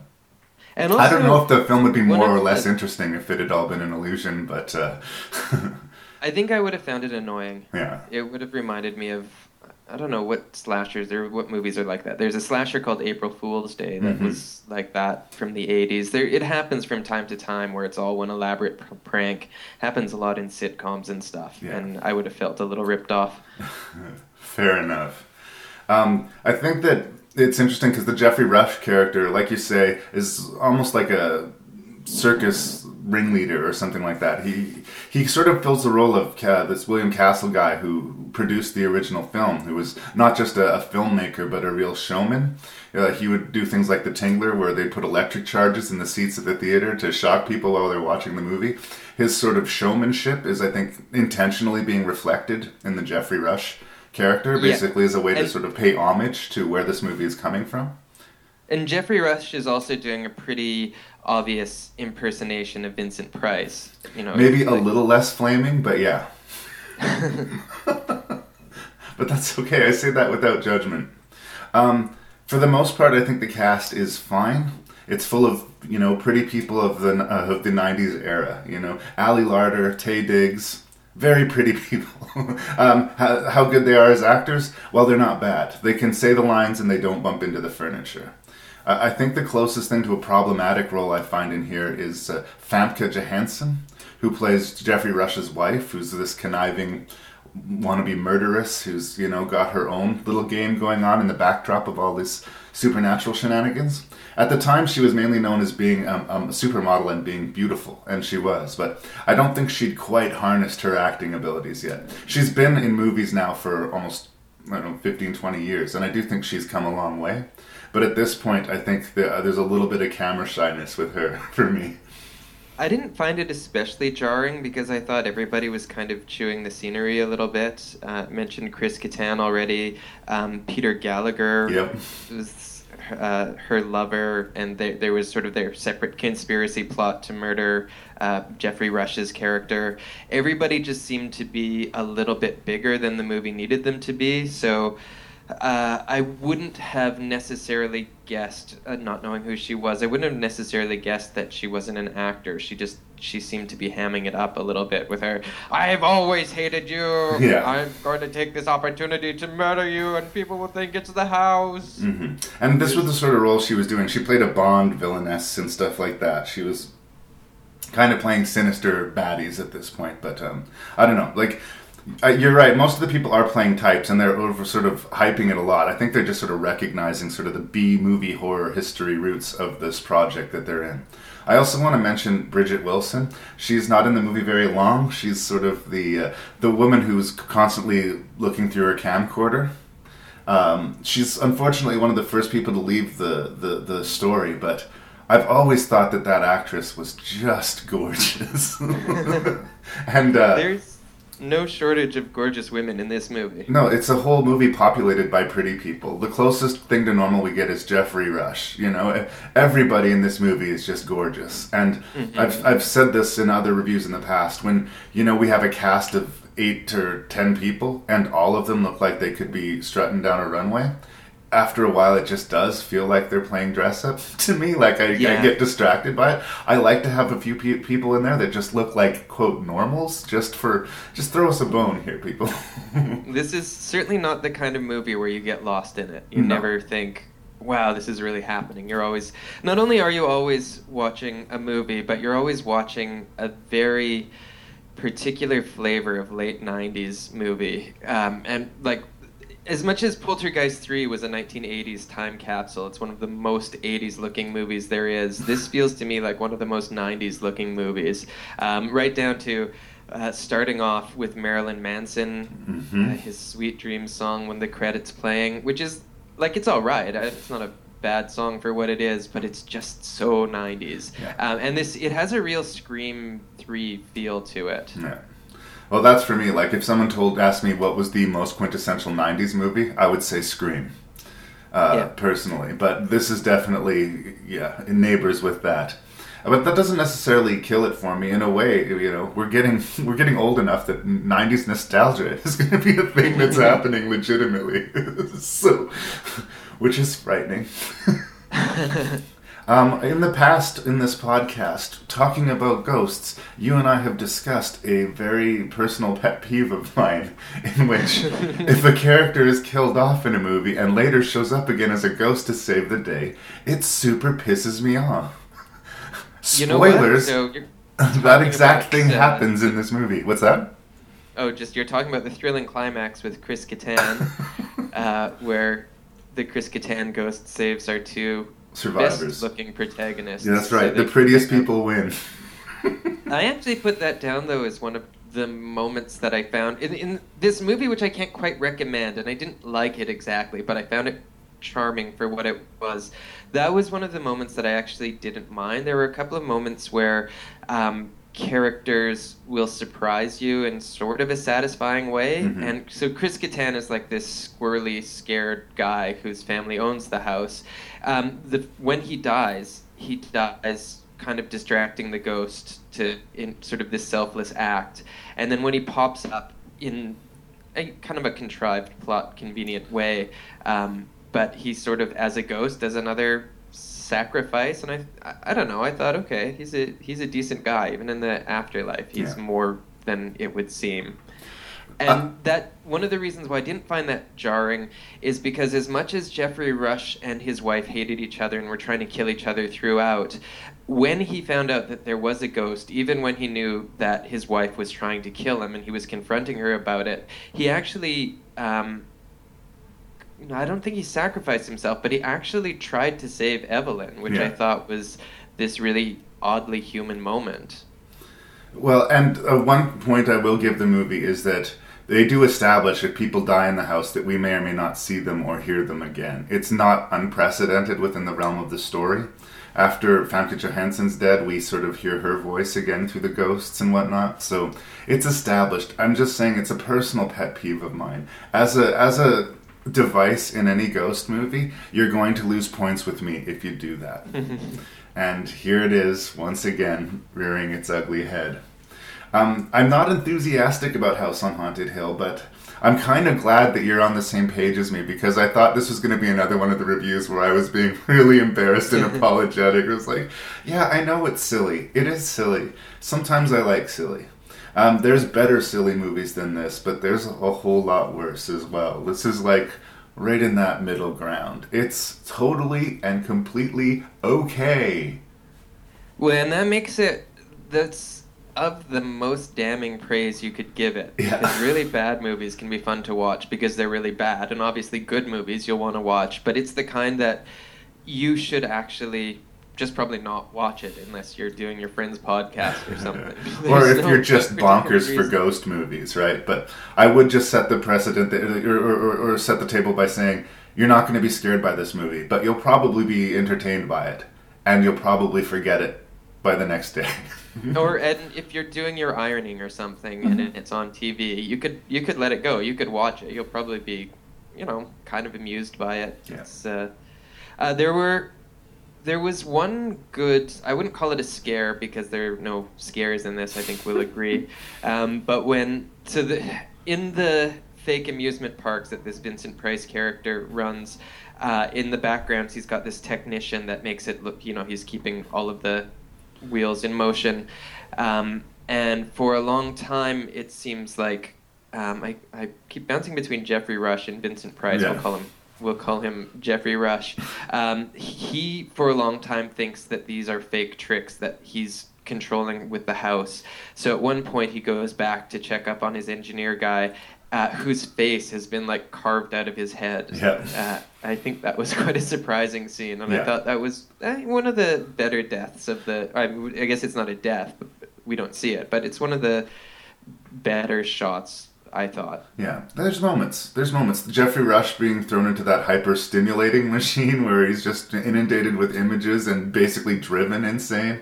Or the sequence where we see at least a vision of the Taye Diggs character jumping into this huge boiling cauldron of blood. Oh yeah, I forgot about that. That was not bad. It was kind of an interesting image. I mean, it didn't pay off necessarily, but there are moments. And if I actually thought that he might be dead in that scene because he was the black guy, and this was still of the era where the black guy gets killed off first. No, Matt, he was way too good looking to die. Way too good looking to die. And that's the kind of movie we're talking about here. So yeah, and also we're talking about the kind of movie where at the end, Taye Diggs and the gorgeous blonde woman whose Ali name Larder. escapes me, they escape through a window and they get out into the sunlight where the ghost can't get them, and they're at the top of this really huge Art Deco building. I think it's Art Deco. And he says something like, that's a hell of a party. Yeah. And people just died. Yeah.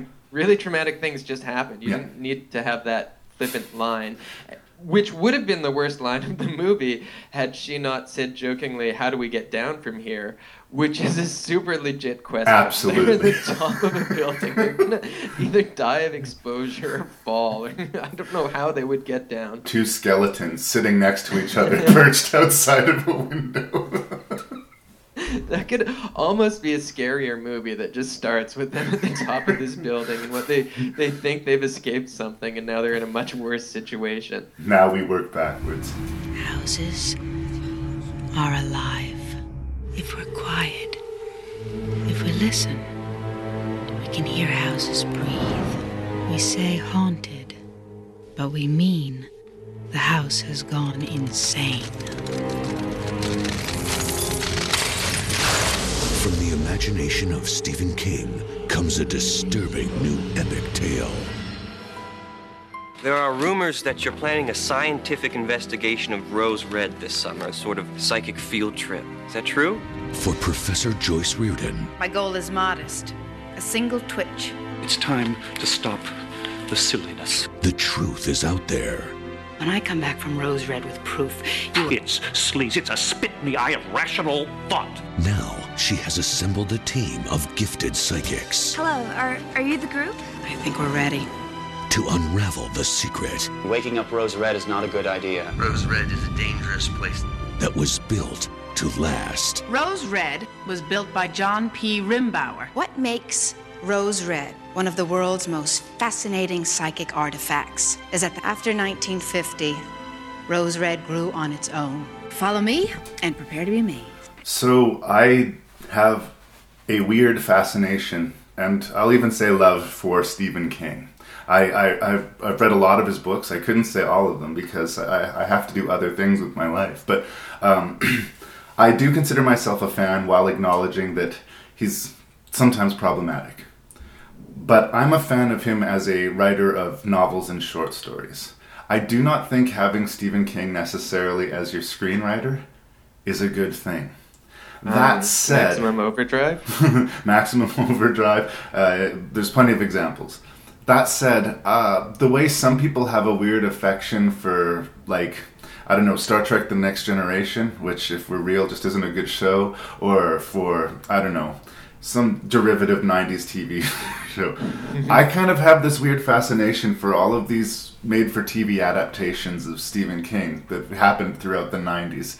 This Rose Red movie we're going to talk about was actually in 2002, but throughout the 90s you were basically getting these Coles Notes PG-ized versions of Stephen King. They're basically making Stephen King, which is absolutely horrifying, accessible to a TV audience. And I don't know, I've always enjoyed watching them especially when they were airing, I would get really excited about them. And I have this weird affection for them, even though I know a lot of them are bad. We reviewed Sometimes They Come Back, and it was just an atrocious movie. But for some reason I enjoyed watching it. I don't know what that says about me. So when we come to this Rose Red miniseries, which was aired over 3 nights, and as we watch it now, that gets to almost 4.5 hours of running time. Basically, we have Stephen King's take on The Haunting of Hill House, basically. He's riffing on that. And he brings a huge cast of characters, and in his typical television adaptation ways, he says, TV giveth in giving him more length and more room to tell the story that he wants, but it taketh away in his ability to use the level of violence and language and sex or whatever that he would typically do. And Right. So what we get here is sort of a friendlier, cuddlier Stephen King. All of this preamble leading us to the front doors of Rose Red, which is not good. But that's where I come in. I come into this as a fan of Stephen King, even as a fan of his shitty TV movies, as a person who wants to like this. And I don't. I think you might have kind of nailed it when you were talking about your introduction with Stephen King's 90s adaptations, which were just all over TV throughout the 90s. Rose Red feels like it's behind its time, that it should have been released 5 or 6 years earlier. It feels like a 90s movie that was made too late. Yeah. And so it's just got that 90s TV aesthetic, which it doesn't work at this point. Yeah. It's not scary. And worse than that, I think that it is a mix of borrowed elements. Stephen King is left and right stealing from either himself or from Shirley Jackson or from genuinely interesting historical things. You know about, I believe it's the Winchester House. Yeah. This woman believed that she was going to be haunted by all the people who died from Winchester rifles, but she somehow thought that they could only haunt your house if you were living in a completed house. So her house never finished construction. That's something that's borrowed in Rose Red. The opening of the movie where we have a psychic child causing a rain of rocks to fall on a house after she's been bitten by a dog is ripped right out of the pages of Carrie. This character that we have of this unbelievable mother's boy who has hidden sort of talents is Harold Lautner from The Stand, just repurposed in another story. We're seeing other characters ripped out of other stories and thrown into this significantly less interesting one. Yeah, one of the things that I appreciated about this for a while, and maybe I don't have the encyclopedic knowledge of Stephen King that you do, so there's like an ensemble group of psychics in this obviously haunted house, and I thought it was kind of interesting to see their dynamics play off of each other for a while. So this was almost 4 hours. I watched it over the course of a night, and then the next morning when I went to bed after 2 hours, I was still I didn't love it, but I was still kind of into it because I thought the characters were interesting enough in their ways. Some of their dynamics were okay. The character that you're talking about, Emery, who is the nerd psychic, I thought he was overacting a little bit too much. Agreed. Sometimes he managed to reel it in a little bit, but mostly I think he was overplaying the character. But he was still kind of interesting to me. I was curious to see where he would go, if he was going to be secretly a helpful character, secretly a hindrance. And one of the nice things we could say about this is, even though he was too much at times, and a lot of times, I thought his character arc was kind of interesting.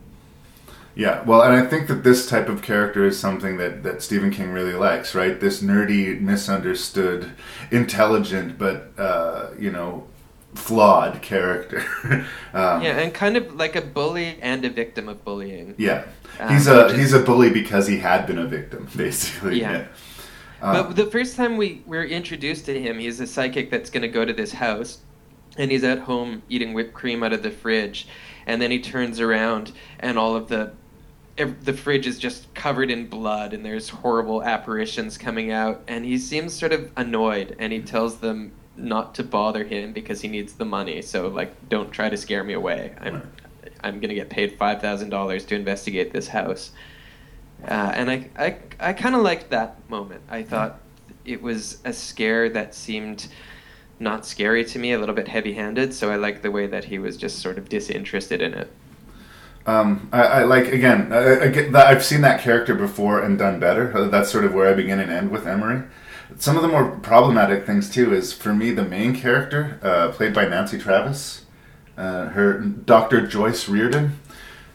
She's supposed to have this huge sort of tragic arc where she is sort of driven insane by this need to prove this supernatural stuff. And I've seen Nancy Travis in other movies. I've got a soft spot for So I Married an Axe Murderer, and I don't think she's a bad actress, but I'm kind of embarrassed for her in some of the scenes in this movie. And I don't even think it's her fault. I think some of the dialogue is just ear-crushing. I think whoever was directing this, he was getting them to overact, because she was overacting. The crusty old head of her department. Yeah. She's a professor of psychology, is it? Yeah. And her department head thinks that she's wasting money and wants to deny her tenure, have her tenure revoked. He was just way too evil, way too obtuse. Very similar, actually, to the psychiatrist in Poltergeist 3. Both of them were they were being pushed I assume by the directors, to go past the point of skepticism right to outright hostility. The ghost should be enough of a villain. We don't need to bring in these extra outside sources of villains. And again, this is Stephen King stealing from himself, right? The interesting thing about that, too, Matthew, is that the actor who was playing the Mr. Cooper character at the university died midway through the production. He had a heart attack playing tennis, dropped dead. So his whole closing element that was going to be happening in the second act had to be retrofitted, and all of a sudden Emery's mother started to take a bigger role in the that makes sense. in the later part of it. So some of the problems with Rose Red didn't necessarily have to do with, you know, the writing of the production. When you're halfway through this, you know, huge production and you lose one of your cast members, that's really hard to course correct. It's not an excuse, it's a reason. It's a reason, you know, or one of the reasons why I think this thing falls. Could be. I mean, I think he was overacting anyway. Agreed. As was sort of everybody in this. One of the bright shining spots was Melanie Lynskey. Yay! Who is... I just rewatched her first movie, Heavenly Creatures, the Peter Jackson movie, which was so good that it's an amazing she movie. still has... After all of those years on 3.5 Men or 2.5 Men, she still hasn't burnt all of her goodwill. No. I still like seeing her in things. Every now and then I'll bump into Melanie Lynskey, and I'm always happy to see her. And again, she's got a fairly thankless role here, but I think she does well with it. Yeah, and she's, I think, the only character or the only actor that's not overacting in this movie. I think her performance is appropriate. Yeah. She's the older sister of... talking about pet peeves. The autistic child. Younger sister is autistic in that, I would say it's very 90s, but I think it still goes on, where people's understanding of autism is that it's kind of a superpower, and so she's like autistic in this really lame, filmic kind of way. So I thought the younger sister, who, again, child actor, I think, with not a very good actor's director, she does what she can, but I thought Melanie Lynskey as the older sister did a pretty good job. Yeah, and it's another one of those really cringy things with the autistic kid or whatever, that she's basically as, quote, autistic as she needs to be in any given scene. Yeah, Like- she gets less autistic when she deals with the handsome hero. Yeah.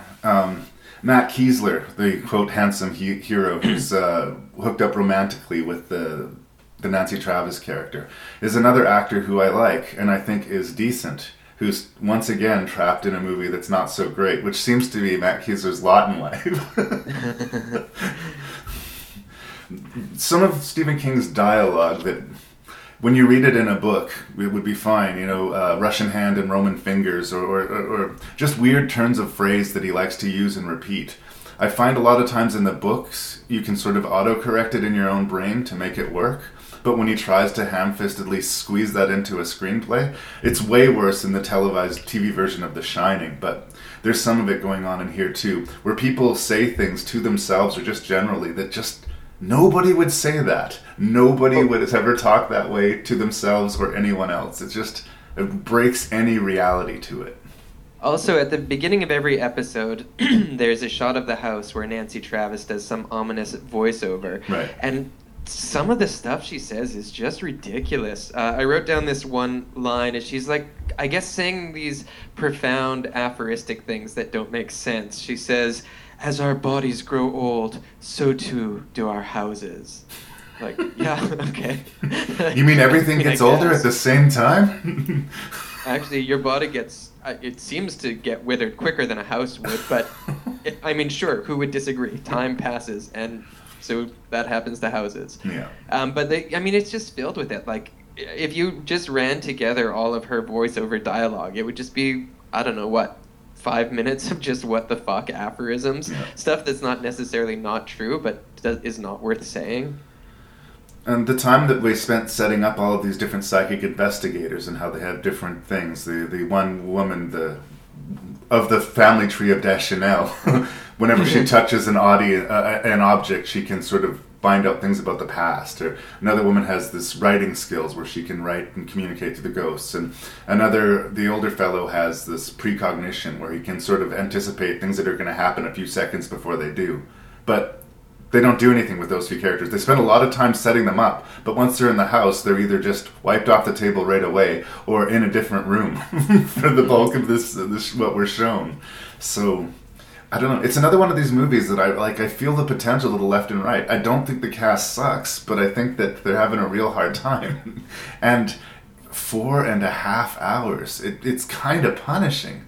But here's the weird thing, I don't think that that's really that fair to criticize its length, because, I mean, it is a miniseries, right? Yeah. Like, you couldn't criticize the bad season of American Horror Story because it's 13 hours or whatever.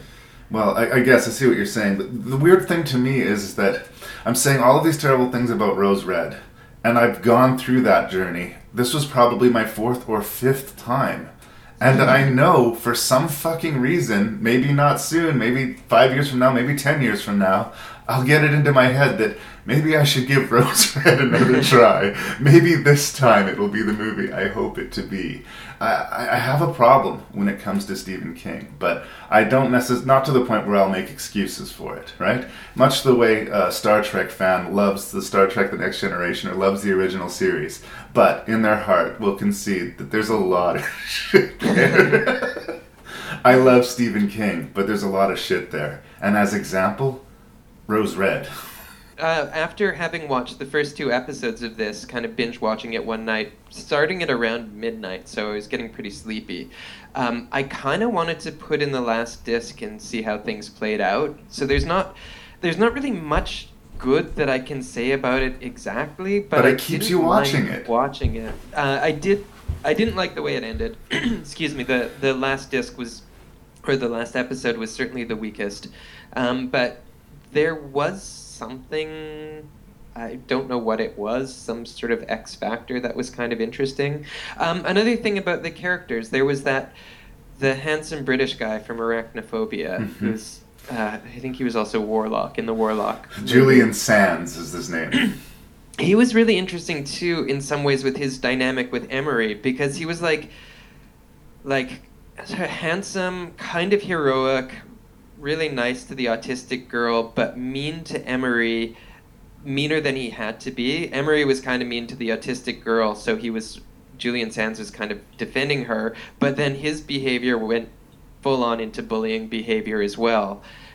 So their dynamic was kind of interesting, and I just liked watching the way the characters played off of each other. Yeah. I was saying that I think that Julian Sands actually, performance-wise, can hold his head relatively high. He didn't have as many tough lines to choke out as some of the other ones, but as a rule, I've never been a huge Julian Sands fan, so I kind of was surprised that I liked his character as much as I did, comparably anyway. But what I will say about Rose Red is this: for as long as it does hold my attention, and I have watched it several times. And as a piecemeal, if somebody wasn't into Stephen King, they could watch this, and unbeknownst to them, they're getting a little piece of Carrie, and they're getting a little piece of The Shining, and they're getting little pieces of other things from the Stephen King universe that I think are legit and interesting. They're just way more legit and interesting in the source material than they're ever going to be in a made-for-TV movie.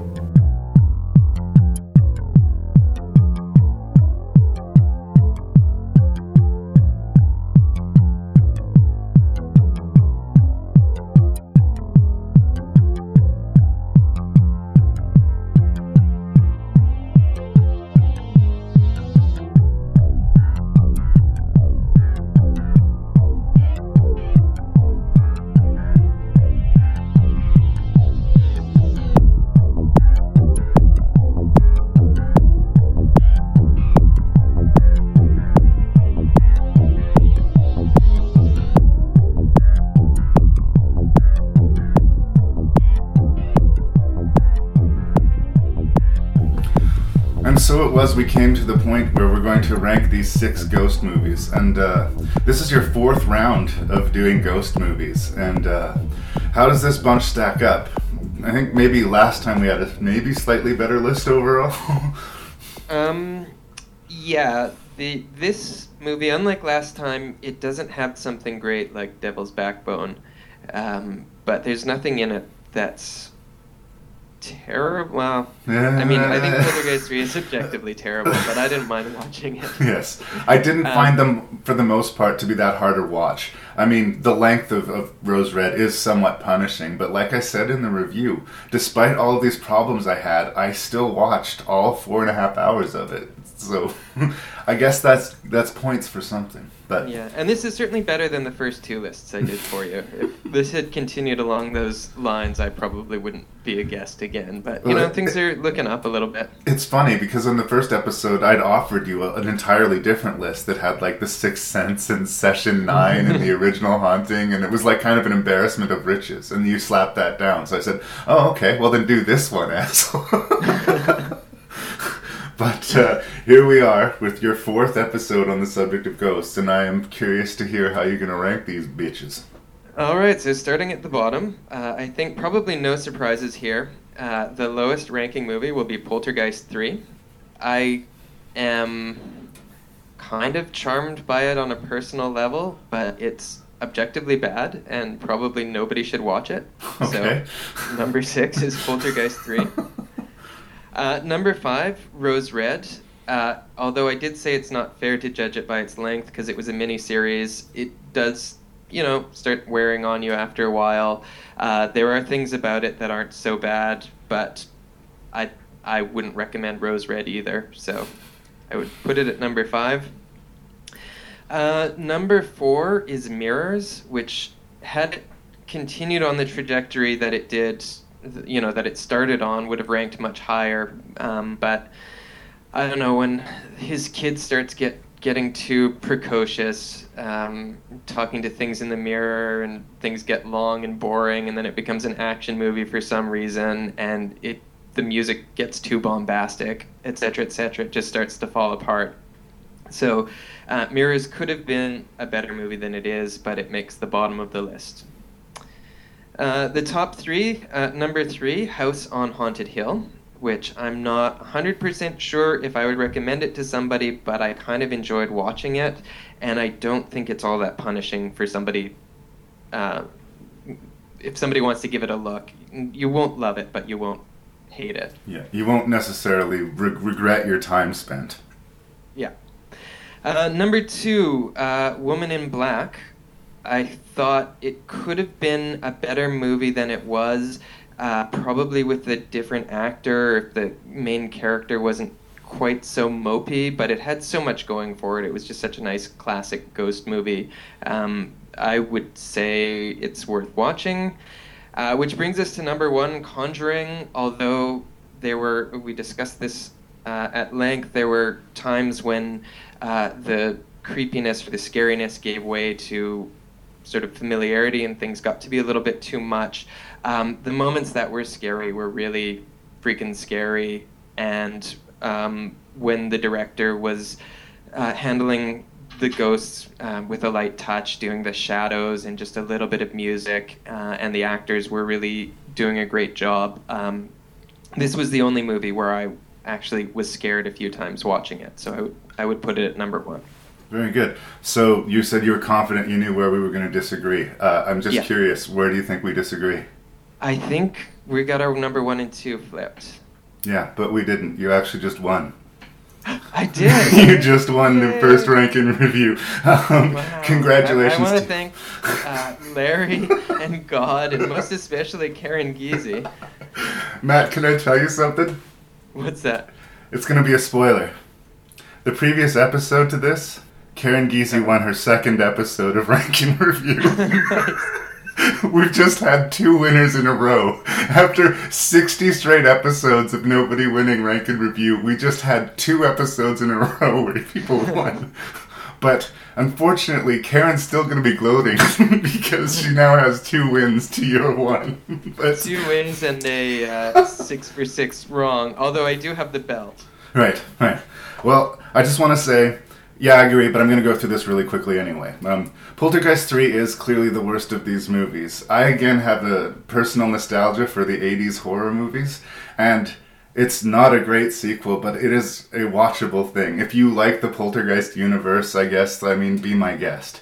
I would be very surprised that anybody who didn't grow up in the era or grow up with that franchise would be at all interested in this. So, down she goes.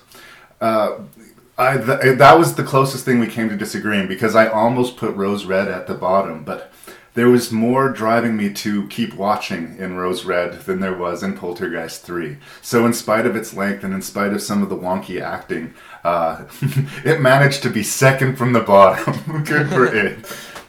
Yes, Mirrors in fourth position because of the frustrating potential that was there and the lack of delivery on that potential. House on Haunted Hill sort of defied my expectations. That was another one I thought that you might just hate.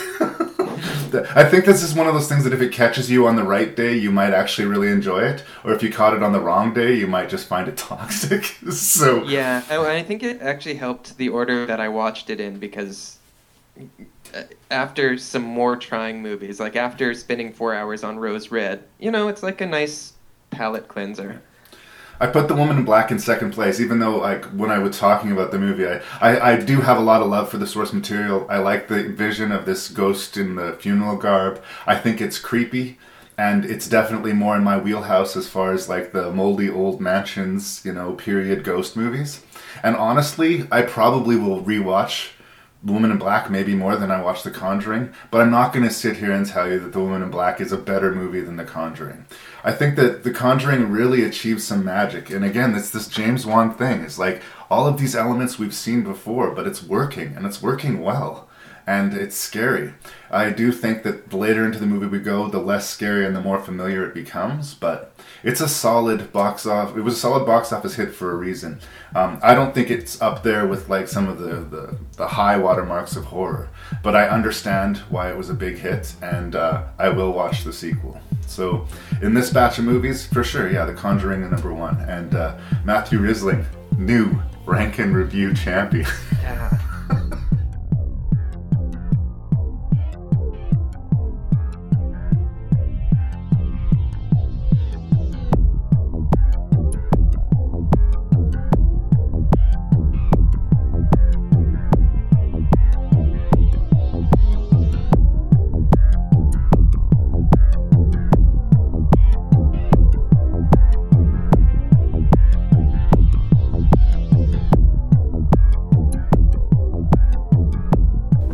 So it's been a while since we've done some proper Jerry's, god damn it. So we're going to do some Jerry's this episode.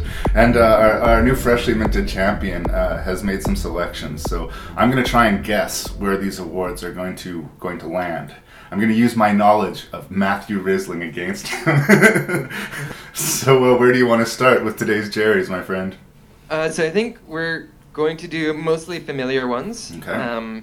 We're going to do 3 that are very common: the best scare, the best death, of course, the ever-popular WTF moment, and then the 4th category, which works well for this particular group of films, is the most pointless fake ending in a ghost movie. Okay. So, starting with best scare. Best sort of boo moment.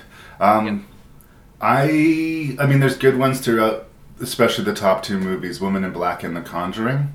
And even though it was spoiled in the trailer, I cannot overemphasize how strong the clapping game was in The Conjuring for me. So I'm going to say the second time we see the clapping ghost next to Lily Taylor in the stairwell for best scare. But that's my guess. That was the very, very close runner-up. Okay. Obviously, my favorite one was the one that I've spent the most time talking about in The Conjuring, but it's the 2 little girls in the bedroom, right? With just that look of abject terror on the older daughter's face. But the clapping game is a really close second. It was pretty strong. So you're a loser so far. Loser. Let's see if you can pull up your socks a little bit, Larry. Best death. I think this might be an easy one, Matt. I think it's an easy one. My knee-jerk response is Amy Smart in Mirrors, having her jaw rended from her face. It is obviously Amy Smart in Mirrors. I'm a big wiener. Even if you don't want to watch the movie, I assume that scene's on YouTube or something. I think you should check that out. It really is. There's a couple of really grisly death scenes in that movie that are really well done, but seem like they belong in a different movie somehow. WTF moment. Oh, goodness. Which is another one where I've got a pretty strong runner-up. That scene in Poltergeist 3, I gotta say, where Laura Flynn Boyle erupts from the corpse of Tangina was pretty fucked up. Like, I could not have anticipated that happening. I'd be tempted to go there, but I know there's probably some really obvious thing that I'm missing. So what was your choice? Yeah, my two choices, both things that I've mentioned already. The winner was at the end of House on Haunted Hill, where they're on top of that tall building, and they're about to die of exposure, presumably, and our hero says glibly, "That was a hell of a party," with just absolutely no respect to what they've gone through. That's your what the fuck moment? Okay. Although the runner-up were Tom Skerritt kissing his daughter on the mouth too frequently for my comfort in Poltergeist 3 in a way that doesn't get addressed. Fair enough. Like I said, I could rewatch Poltergeist 3 to investigate this, but I just don't want to watch Poltergeist 3 again. So I'm going to take your word for that one. And number 4, the pointless fake-out endings. Pointless fake-out endings. Or another way to phrase that would be endings where the ghost shows up after the movie's over because they want to keep it open for a sequel. It's all over, or is it? Yes. Oh God, I don't know. Maybe Poltergeist 3 because of how saccharine it was at the very end. Everybody was so in love with each other. I've saved the day because I've proved to you that I love you. We're gonna be best friends forever. And then the slow pan out from the building. Dun dun dun. But I don't think that's the one you're going for. No, but that was my strong runner-up for an honorable mention, because the problem was so clearly resolved. Yeah. It had been taken towards the light, the ghost was gone, and he wasn't even angry. He just wanted to be taken into the light, so he's fine. So why is there that evil laugh at the end? No good reason. So very pointless. Obviously, they had Poltergeist 4 in mind until they saw the box office. Oh, and I also want to take this opportunity before you move on, sorry Matt, to say that I did not mean to make a punchline out of that child's death. Just in case anybody misconstrued that. I honestly didn't know her chubby cheeks were part of an ailment. To quote from Dusk Till Dawn, I may be a bastard, but I'm not a fucking bastard. Okay. Oh, I was just breaking your balls about that. I mean, it's true, but it's not your fault. I'm glad to hear that.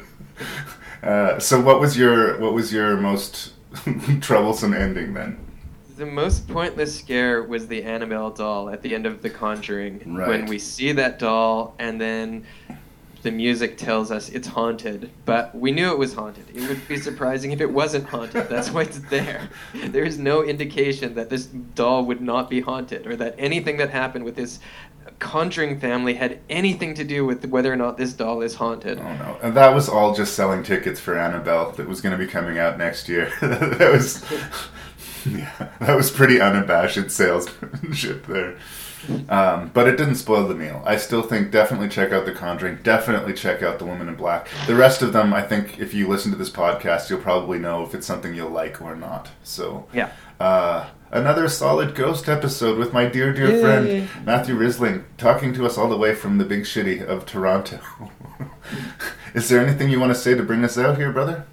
No, just that I'm looking forward, I guess, in scare quotes, to the next and hopefully final Poltergeist installment, whenever it is that I do my next episode. And yes, then, we still have that remake to deal with. Coming soon, kiddies. And then maybe I'll change my list of topics, or I'll try to shake things up. But I guess I will be defending my title, presumably, with another list of ghost stories sometime in the 2016. Can't wait, brother. Thanks so much.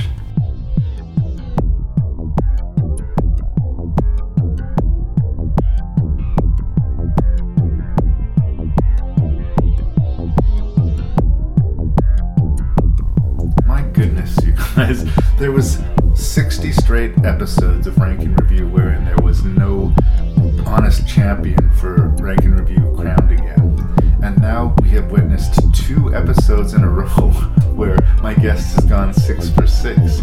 Have we opened a new door into Rank and Review history, where all of a sudden we're going to be passing the crown from episode to episode? I don't know, and I guess neither do you, but the only way to find out is to keep listening. I hope you enjoyed episode 64 of Rank and Review, Ghosts 5. You can send me feedback at rankandreview@gmail.com. That's RANKNREVIEW. Let me know how you would rank the movies. Let me know if I was right or wrong about any of the movies. Let me know about movies you want me to talk about. Any feedback would be welcome. Also, please stop by that Facebook page and throw me a like. Thank you, Rank and Review fans, and if you could do me that favor of a couple of mouse clicks, or just spreading the word on the podcast to the other film freaks in your life, I would genuinely appreciate it. I appreciate everyone who enjoys the podcast, and I certainly do hope you continue to. My name is Larry Parsons. I'm your host and Random Canadian. And until next time, thank you for listening to Rank and Review.